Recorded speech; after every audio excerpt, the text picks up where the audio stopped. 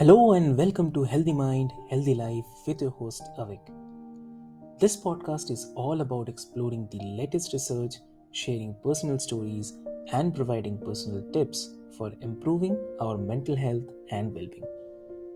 Each episodes will be joined by experts in the field of mental health, as well as individuals who have experienced the transformative power of a healthy mind firsthand. Together, we will dive into a range of topics from managing stress and anxiety to building resilience and cultivating happiness. So, join us on this journey to discover new ways to take care of our minds, bodies, and souls. And let's work together to create a healthier, happier world one episode at a time. So, let's get started.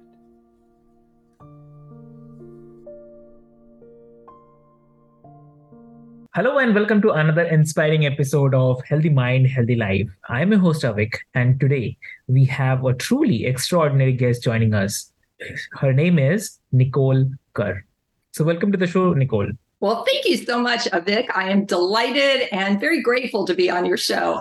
This is my first podcast with someone in India. So I'm, as you can tell, really excited to be able to bring my message to your country through you. Lovely. That's so lovely. So Nicole, thanks for mentioning this. And also, before we start delving deep into our conversation, I'd love to mention this to all of our listeners that Nicole is an award-winning health expert, co-author of Eating the Rainbow, Lifelong Nutritional Wellness Without Lies, Hype, or Calculus, and a renowned figure in the world of wellness, lifestyle, and nutrition. So her journey through various sectors of society, from government and academia to healthcare institutions and private consultation, has empowered countless individuals to make meaningful, happy choices for lifelong health and well-being. But her story is more than just a professional success. So it's a testament to the resilience and the transformation. So at the age of 19, while a cadet at the United States Air Force Academy, she faced a near-death experience that would forever change the course of her life. So 2 decades later, the memories of that fateful day resurfaced, leading Nicole on a journey to align her soul, spirit, mind, and the body. So her story serves as a powerful reminder that healing is a non-linear process, and she brings that wisdom to her work today. So as a disabled veteran, Nicole now operates as a private practice, primarily utilizing neuro-emotional technique, which we often call NET, to address the often overlooked domains of emotional energy and the spiritual well-being. So she also offers a unique perspective on life, having glimpsed what lies beyond our earthly existence and returning with profound insights about living a fuller and more purposeful life. So, through Nicole's experiences, we will explore the transformative power of healing and how it can lead to a life filled with meaning and vitality. So, join us as we delve into the extraordinary journey of Nicole Kerr and discover the keys to embracing a healthier mind and a more vibrant life. So, Nicole, welcome to the show, and thank you for sharing your story. And I'd love to mention this, that people, our audience and listeners would definitely love the insights which you will share with us today. Well, I'm so excited to be here, and thank you for that lovely introduction. And I would say my most profound credential of all the ones that you were just mentioning is something called BTDT. I've been there and done that. And I think that anybody that's had any kind of life experience that they've gone through, whether it's an eating disorder or whether it's PTSD or whatever, and they've come through it, that qualifies them to add that initial to their resume, because experience to me is always the greatest teacher. And until you've walked in someone else's shoes, truly walked in it, you don't understand when they're saying, I'm going through pain, I'm going through, my mind just won't turn off, or I can't stop binge eating, or all these things. You can have the education and you can have the theory behind it, but until you've actually been there, done that yourself, I don't really believe that you can truly empathize and have compassion and understanding and sympathy for what the person goes through. So that to me is the most important credential when I look at anybody, is have they been there and done that before? So that's why I add that to my book. And my latest book, the one that you were talking, is You Are Deathless. And that has become a #1 bestseller. And that is totally about my near-death experience. And like you said, it happened at age 19, when no one thinks they're going to die. And I think, in our culture, at least here in America, we're in death denial. We don't think we're going to die, and we don't like talking about it because it has this doom and gloom associated with it. So what I'm trying to do now is to transform the conversation into one of positivity, because now that I've been to the other side and back, not once, not twice, but 3 times, I can tell you there's 100% absolute beauty, loving kindness, peace beyond understanding. It is just wonderful, and it's unconditional love. There is nothing negative. There is nothing to fear. In fact, that was my greatest message to bring back, is not to fear death. But to do that, it's taken me 40 years to get to that point. It took me 13 years to write that book. And you have to address all the domains of wellness. If you just put it in a quadrant, you have to look at the physical. We have to look at what we're eating and make sure that we're eating healthy foods and we're getting our physical activity and sleep. Those are all important. But you also have to look at the emotional. And that is something here in the United States that we have a very limited emotional range growing up. We usually know 4 emotions: mad, bad, sad, and glad.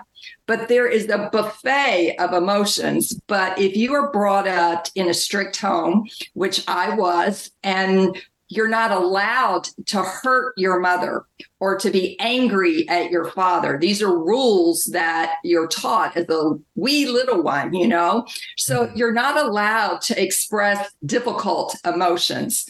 And you're told to push them down and not say anything or go to your room or whatever it is, So what do we do with those emotions? We stuff them in our body, and they're going to sit there until something happens later in our life, a stressor, a trigger that's going to bring it up, and we're going to have to deal with it. And if we don't deal with it at that time, we're going to push it down again with food or drugs or something, because we don't want to feel it. And so the body is so wise, and it holds the keys. It does remember everything that happens to it.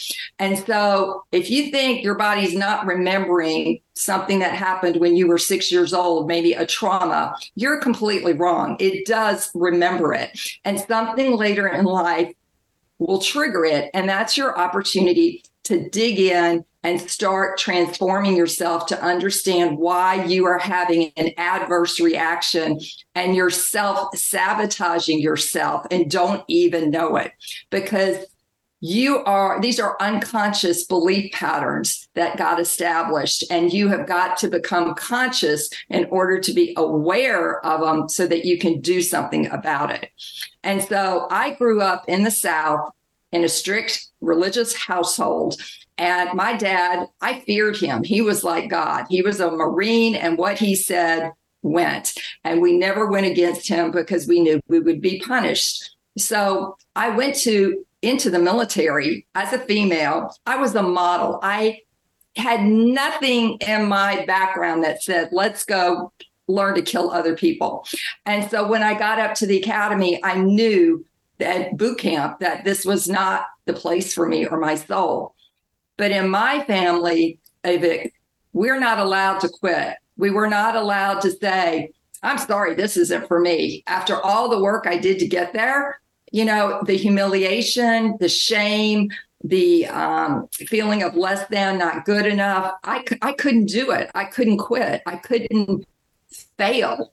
It just wasn't a part of my constitution at that time. I had been raised with that belief system. You don't quit and you don't fail. So I went on, and when my near-death accident happened the following year, it was the beginning of the school year, and I was in fear. It just gets harder the further down the line at the university that you get. And I just knew that I was going to fail out, or I was going to not be able to complete something. And most of all, I just knew my soul was in the wrong place, because I was learning how to basically train to kill people. And that is not what our soul is meant to do. And I think that's why in America we have 22 veterans a day commit suicide. And that is unacceptable. It's just truly heartbreaking that these soldiers, men and women, come back so wounded that they want to kill themselves at the atrocities and the terror and the horrificness that they have witnessed over in the theater, wherever it is. So from my perspective, one of the issues of wellness that we have not addressed is the spiritual. As a society, as a community, we don't talk about what spiritual wellness looks like. And we don't really talk too much about the emotional.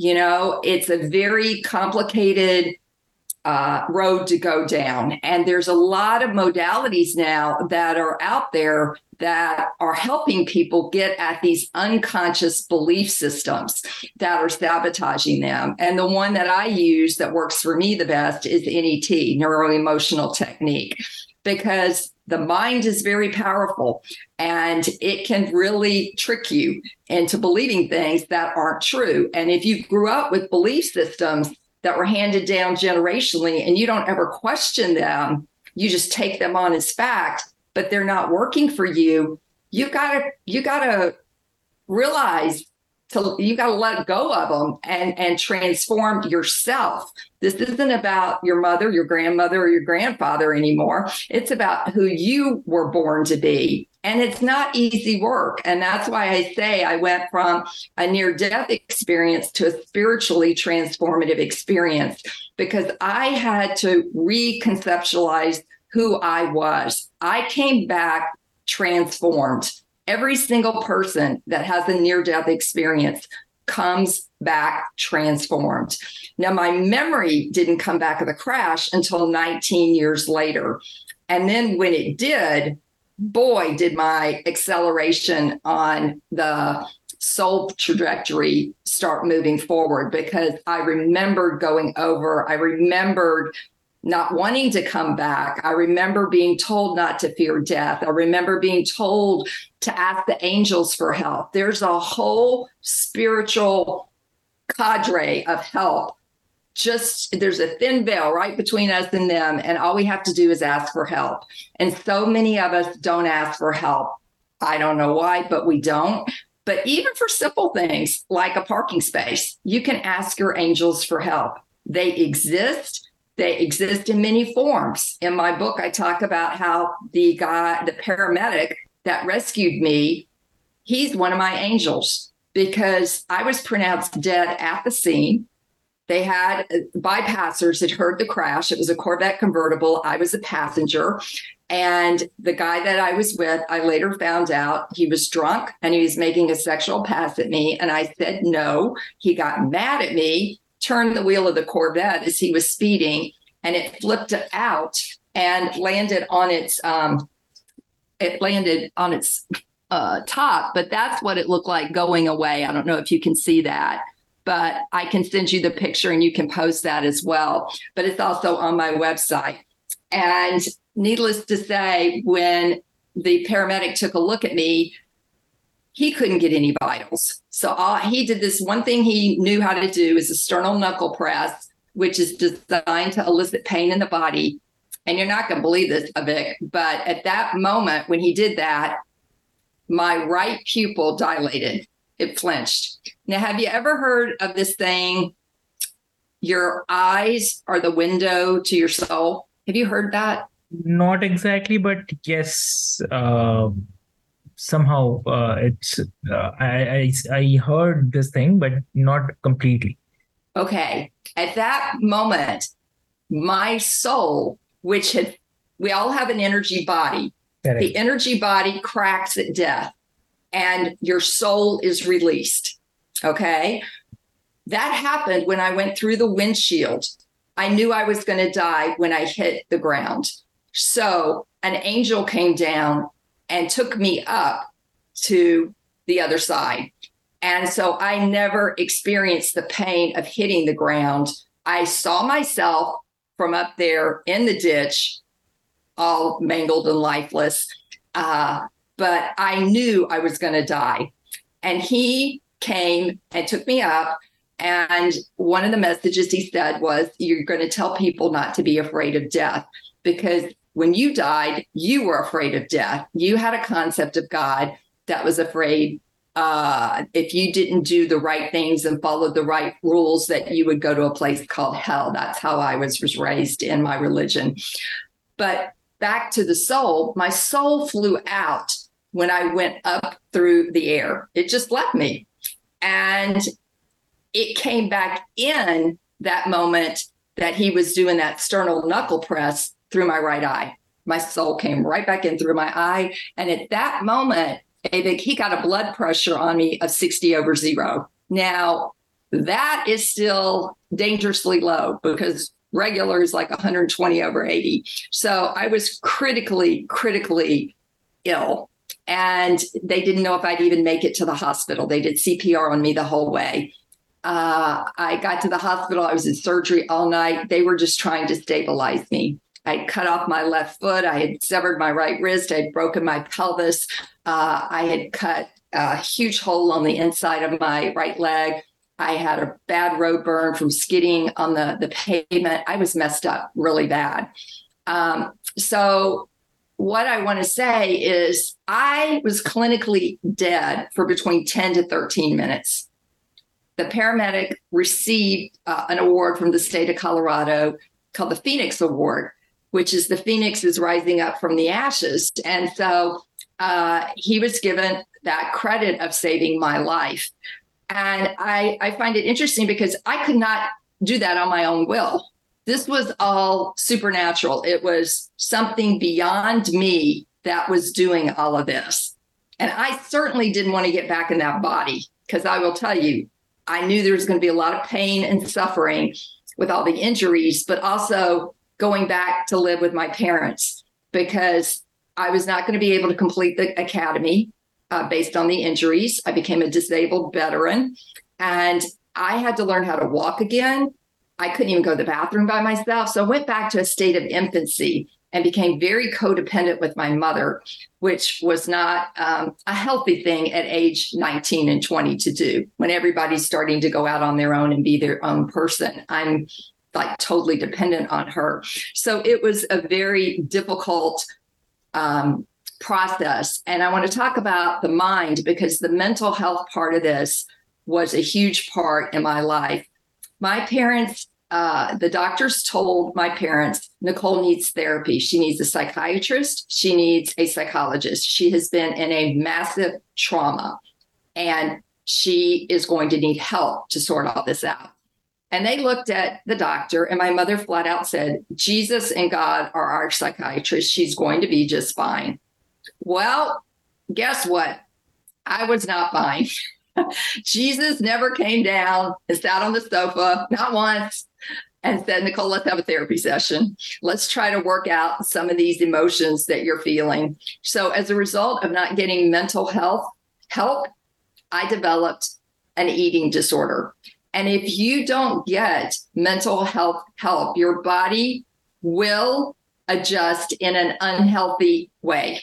So I want to tell everybody out there who's had any kind of trauma, you have got to work through your own trauma.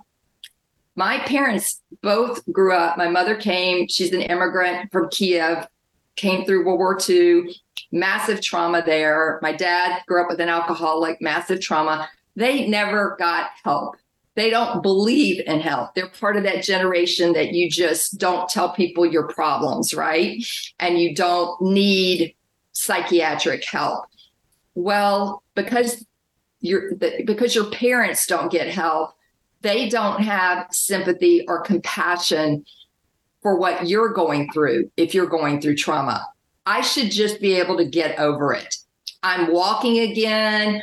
I seemingly can function okay physically, so therefore I'm well. No, not in the slightest. I lived with that compulsive eating, as it was known back in the 80s. It's now known as binge eating disorder, for 20 years. It wasn't until I got married at age 40 that it actually went away.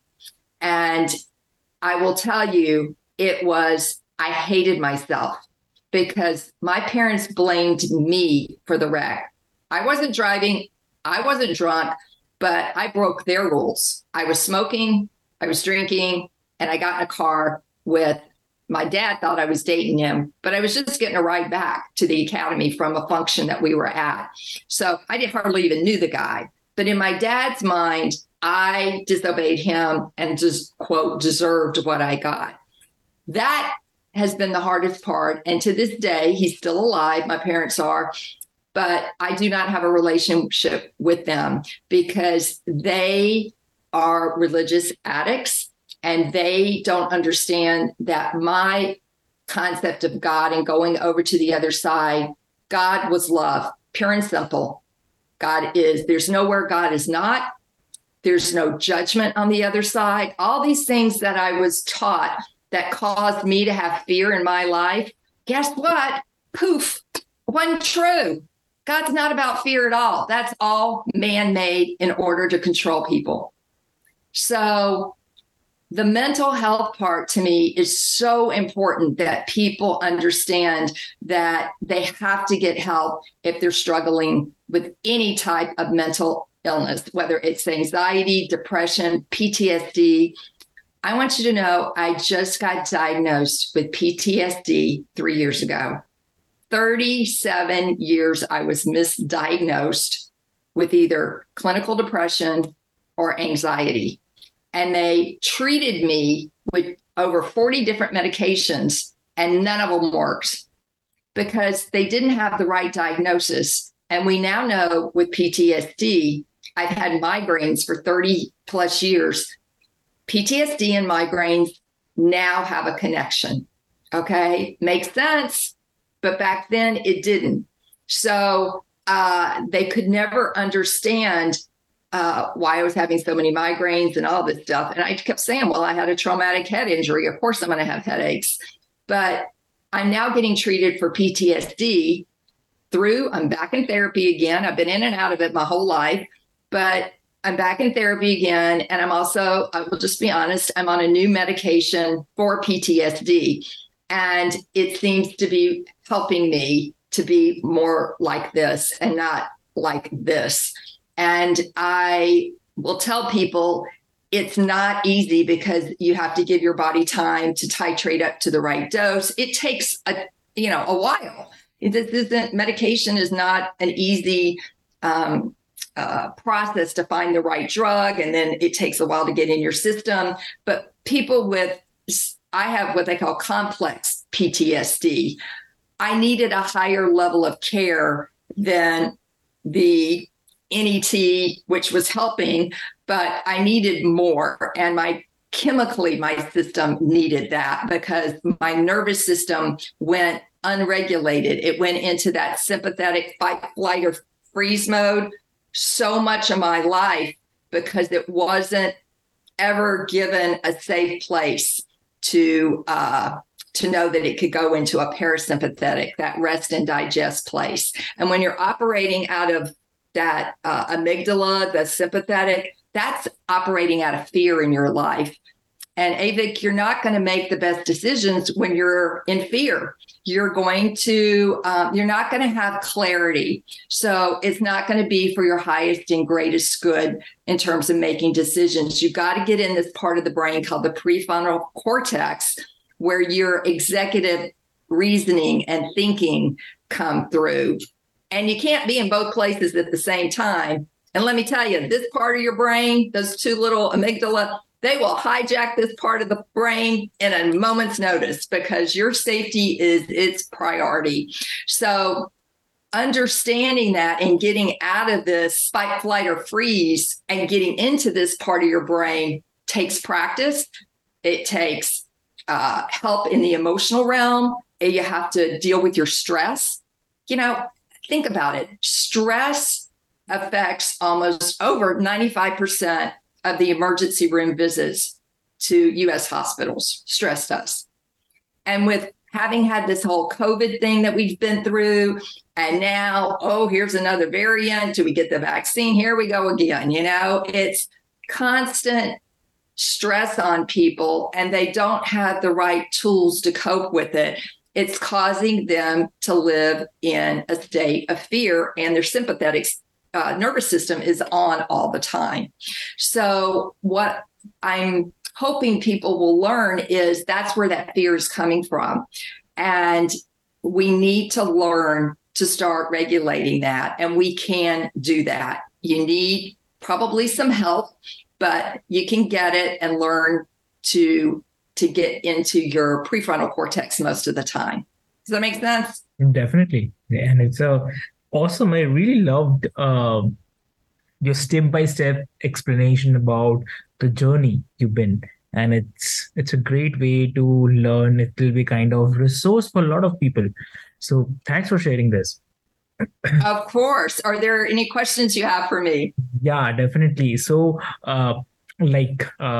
you have worked in various sectors, like including healthcare, academia, and private consultations too. So how have this diverse experience informed your practice as an emotional wellness practitioner today? I will tell you that I'm on a hiatus now, a sabbatical promoting my book, but I tend to attract very complex people that have tried everything else and it's not working. And I felt like that was my journey a lot. I tried a lot of the Western medicine. I even tried a lot of the Eastern medicine modalities, and nothing was really changing.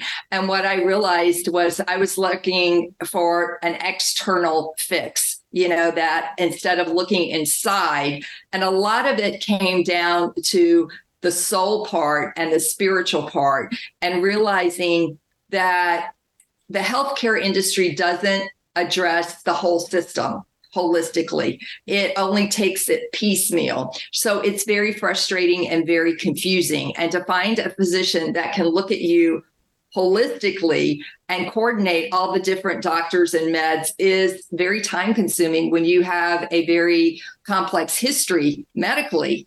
And so you have to do a lot of this work on your own, to find people that can support you from an emotional perspective and find the right person and the right technique, whether it's EMDR, whether it's hypnosis. There's now the whole psychedelics are coming on board and showing evidence of helping with the mind, especially for severe depression and things like that. So I think we're seeing more opportunities that are not pharmaceutically based. And they're helping people that have not had hope before. So that's really encouraging to me. I think doing things that we all need to be doing anyway, eating fruits and vegetables, getting a walk a day, getting out, enjoying nature, connecting with nature, getting out of your home, your social network is so important to be connected to other people. And also, I will tell you to start really understanding what your concept of God, higher power, source, whatever you want to call something greater than yourself that created this world, that's been here before and will never die. Whatever that belief system is going to shape your relationship with death. So understand that if it's fear-based, in my opinion, that is not of God. That is a man and of religion and doctrine and theory. Got it. Definitely.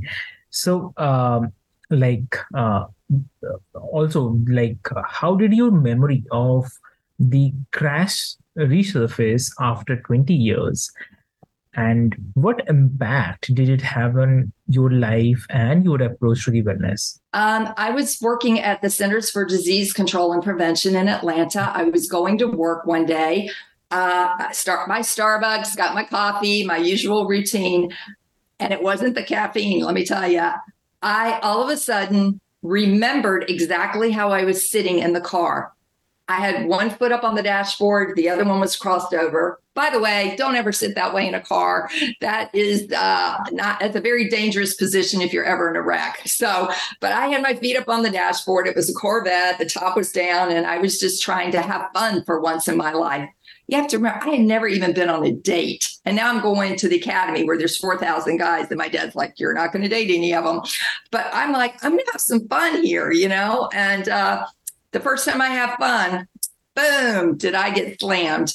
But anyway, so much for that. I've had a hard time learning to have fun without fear of something bad happening to me. So I've had that need to control things that I've had to work on in my life to try to keep myself safe. But in regards to the memory coming back, that was the first step. It was how I was sitting in the car. Then I said, oh my God, I can't go to work. So I went to my chiropractor, my body worker. He was full that day. And I said, I don't care. I sat on his office in his office waiting room on the floor until he could see me. And he said, Nicole, what's happening are repressed memories. They're coming up now. Your body feels safe. And that's an important factor for repressed memories to come up, is you have to have a sense of safety in your body and a safety in your surroundings, that you can tell people something and they will believe you. Now, I was living alone then, but I had a good support system and I was seeing a therapist, and they believed me. Now, when I tell my family, my parents, they don't believe me. Okay. So I don't need to tell them because they're not going to be a good support to me. Right. So you have to pick people and develop that sense of safety within yourself. The next piece is support.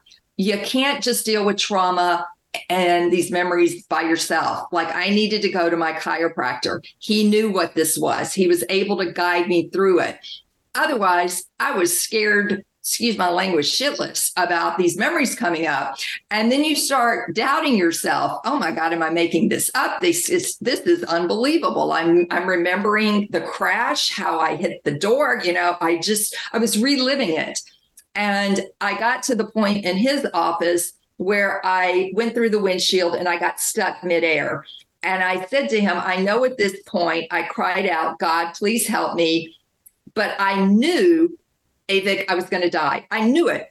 And so he said, you got to go home. Don't go to work. Go to bed. And I went and slept in the guest room, a real small room, so I could have some safety. I didn't want this big room. And the rest of the memory came that night about going to the other side. And in the book, I talk about the angel being Casper the Friendly Ghost. That's what it reminded me of.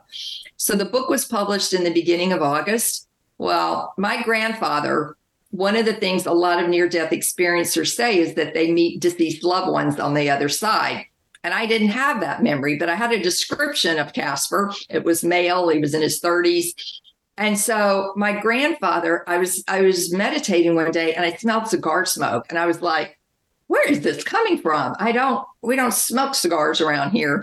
And then I heard this voice, and it said, Nicole. And I was like, who is this? And it says, it's your grandfather on my father's side. It's your grandfather, James. And I was like, what do you want? You know, it's like, and he said, I'm here to tell you that I died at age 58 of a massive heart attack. And you are now 58 years old. And I want you to know that I was your angel. I was watching over you that day. I knew the academy was an abusive place for you and you wanted out and you didn't know how to get out. So I was the one that came down and saved you. And I told you that I would always be there for you as a protective angel in your life until you pass on. And so I want you to know that during the next 2 NDEs, I had a code blued in one operation where my heart stopped. They called the time of death. I left my body and he caught me again. He said, no, you got to get back in that body. I said, no, I want to go back to the light, because that was the only thing I had remembered the entire time was this beautiful white light. He said, nope, you're not going back. You have an important mission. And then another time in the hospital, my lungs filled up with fluid and they could not get them drained and I was suffocating. And once again, left my body. He caught me again. He goes, you're not going back to the light and you're going to get back in your body and I'm going to be here with you. And he has been with me the entire time and he regularly checks in with me. And I was like, why couldn't you have told me this before I published the book? Because a lot of people want to know, do you see deceased loved ones? So the answer to that question is yes, you will. And when you're making your transition, you will see deceased loved ones come in. And it's interesting. The guy that was driving the car was an alcoholic, I later found out. And my grandfather was an alcoholic. But none of that carries over to the other side. He was in his 30s when it was a younger version of him. And he was in an angelic form. He wasn't, none of the life experience that he had on earth went with him to the other side. So, it's just a real comfort. And in the book, I look at the science part too, and talk about the 10 common lessons from near-death experiencers. And this is from a 2020 annual report of the International Association of Near-Death Studies.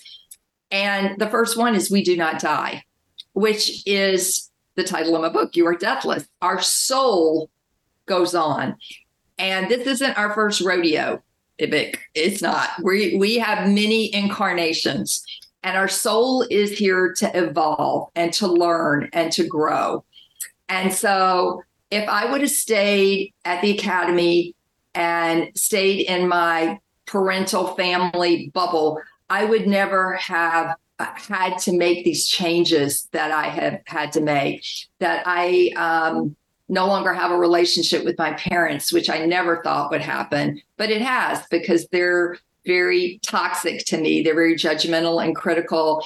And I've learned I just can't be around them, and I also realized I came back to help people, and that this message regarding fear is really important because it's natural to fear something you don't know. And death is something, unless you've been there and come back, you don't really know. But I want to tell people there is no hell that you're going to. Hell is a man-made concept, and we live on hell on earth. There is a lot of hell going on earth, bad things. So that doesn't exist. And another one is we are never judged. How freeing is that? So from a mind perspective, if we could quit judging ourselves, that would be a huge step toward not judging others. So anytime you screw up or make a mistake, or you think you're overweight, or you've done something and you shame yourself, or Nicole, you should have known better, take that should out of your vocabulary. Should is a shaming message. So just get it out. Don't say it. Get that awareness going. Every time that word pops out, go beep. Nope, take that back, retract. Because it is, if you're shaming yourself or shaming someone else, saying that you should do this, that you knew better, but love yourself instead of judge yourself. And then that's going to help you to love others and not judge them. True, definitely true.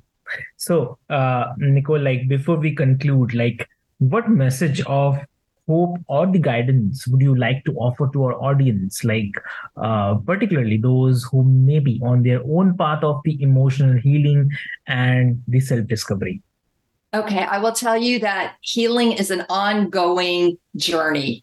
It's not linear. It's not like you do what one doctor says and that you're going to get, boom, these magical results. You have to use your inner compass, your guiding light, and realize that you know your body better than anybody, and get the support that you need.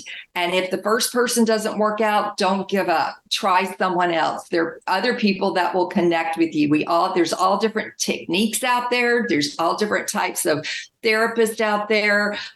Find someone who connects with you, who you trust, but don't give up on yourself. The other thing is do the self-care that you know you need to do, and it's simple things like not only eating healthy, not all the time, but the majority of the time, but also to start addressing the spiritual part of your life and awaken to who and what you believe the concept of God is in your life, and develop a relationship with your soul. We all have a soul. So one thing you can do, I take this from Lee Harris, is if you journal, which is a great technique, ask on the top of the page, what does my soul want to tell me today? And if you don't hear anything or get anything, don't give up. Do it again the next day.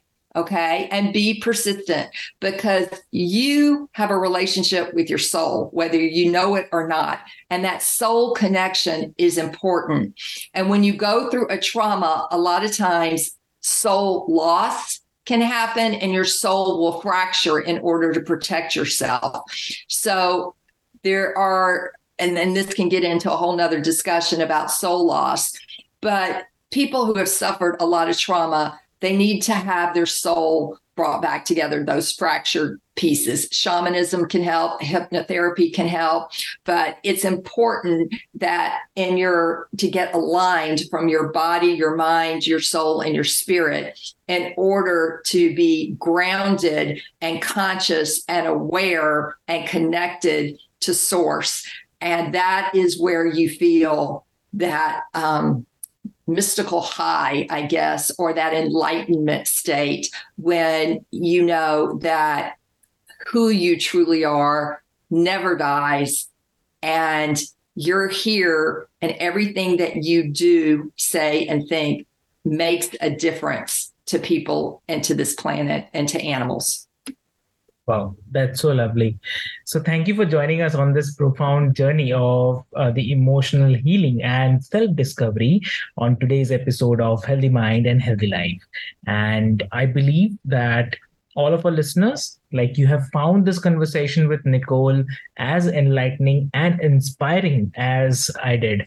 So Nicole's journey from her near-death experience as a young cadet to her transformation into a certified neuro-emotional technique practitioner is a testament to the resilience of the human spirit and the profound healing that can occur when we address emotional wounds.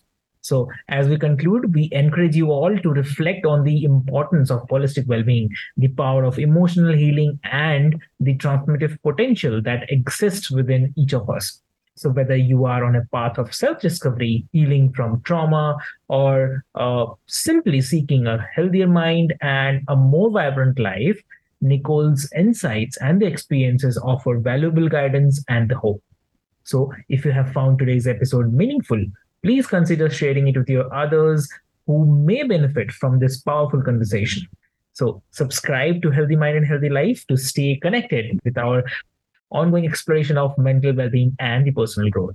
So, always remember that the journey to emotional healing and self, or maybe the soul recovery, is unique for each of us. And it's never too late to embark on this transformative path. So today's episode reminds us that healing is possible and a brighter, more fulfilling life awaits. So thank you for being a part of this community. And until next time, take care, be well, and continue nurturing your healthy mind and the vibrant life.